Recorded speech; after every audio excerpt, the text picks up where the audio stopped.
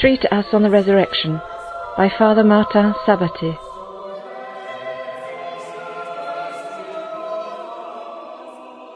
I think it is very important to understand that the Gospel, according to John, always speaks at the same time about Jesus as a human being in his humanity, and at the same time and more deeply speaks about the mystery of Jesus being the Son of God, being the Word of God, as it is being said in the prologue to the fourth Gospel, to the Gospel according to John.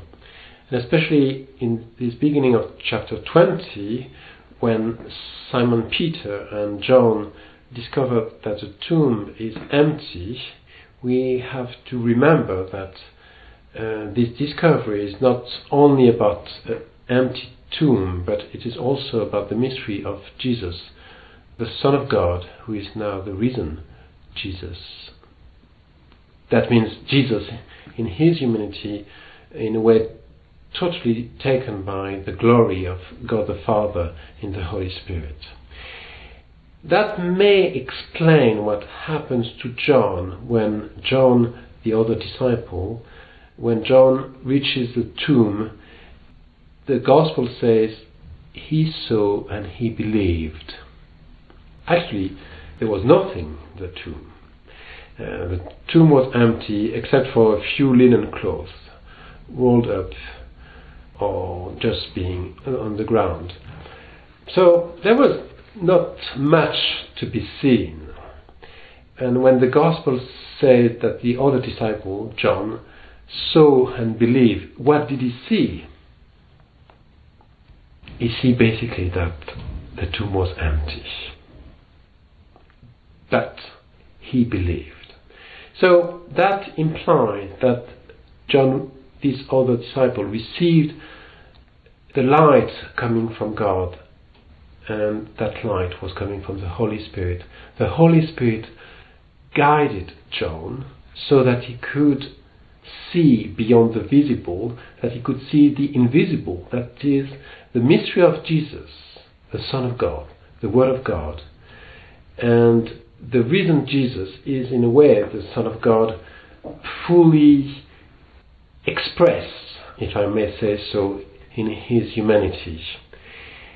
And to reach the Son of God, to reach the mystery of the Word of God made flesh, John did need the Holy Spirit. So the Holy Spirit gave John this light so that John could see, whereas there was not much to be seen except for a few linen cloths. And the Holy Spirit did help John to believe, and that is for us. We need the Holy Spirit to make this act of faith in the risen Christ. If we have to meet Jesus in our faith, we do have to call the Holy Spirit. Please, Holy Spirit, come. Come into my heart. Pour your light and your love into my heart so that I'm able to make an act of faith.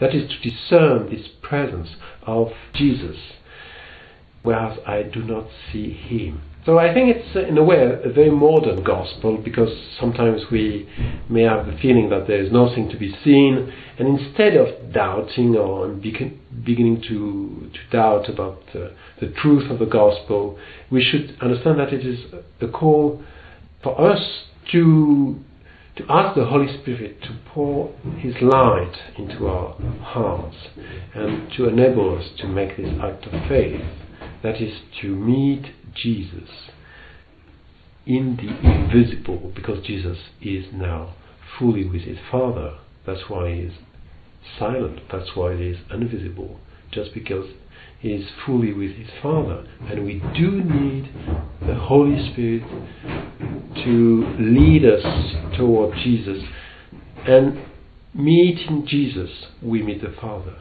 as Jesus says, who has met me will meet the Father, who sees me sees the Father.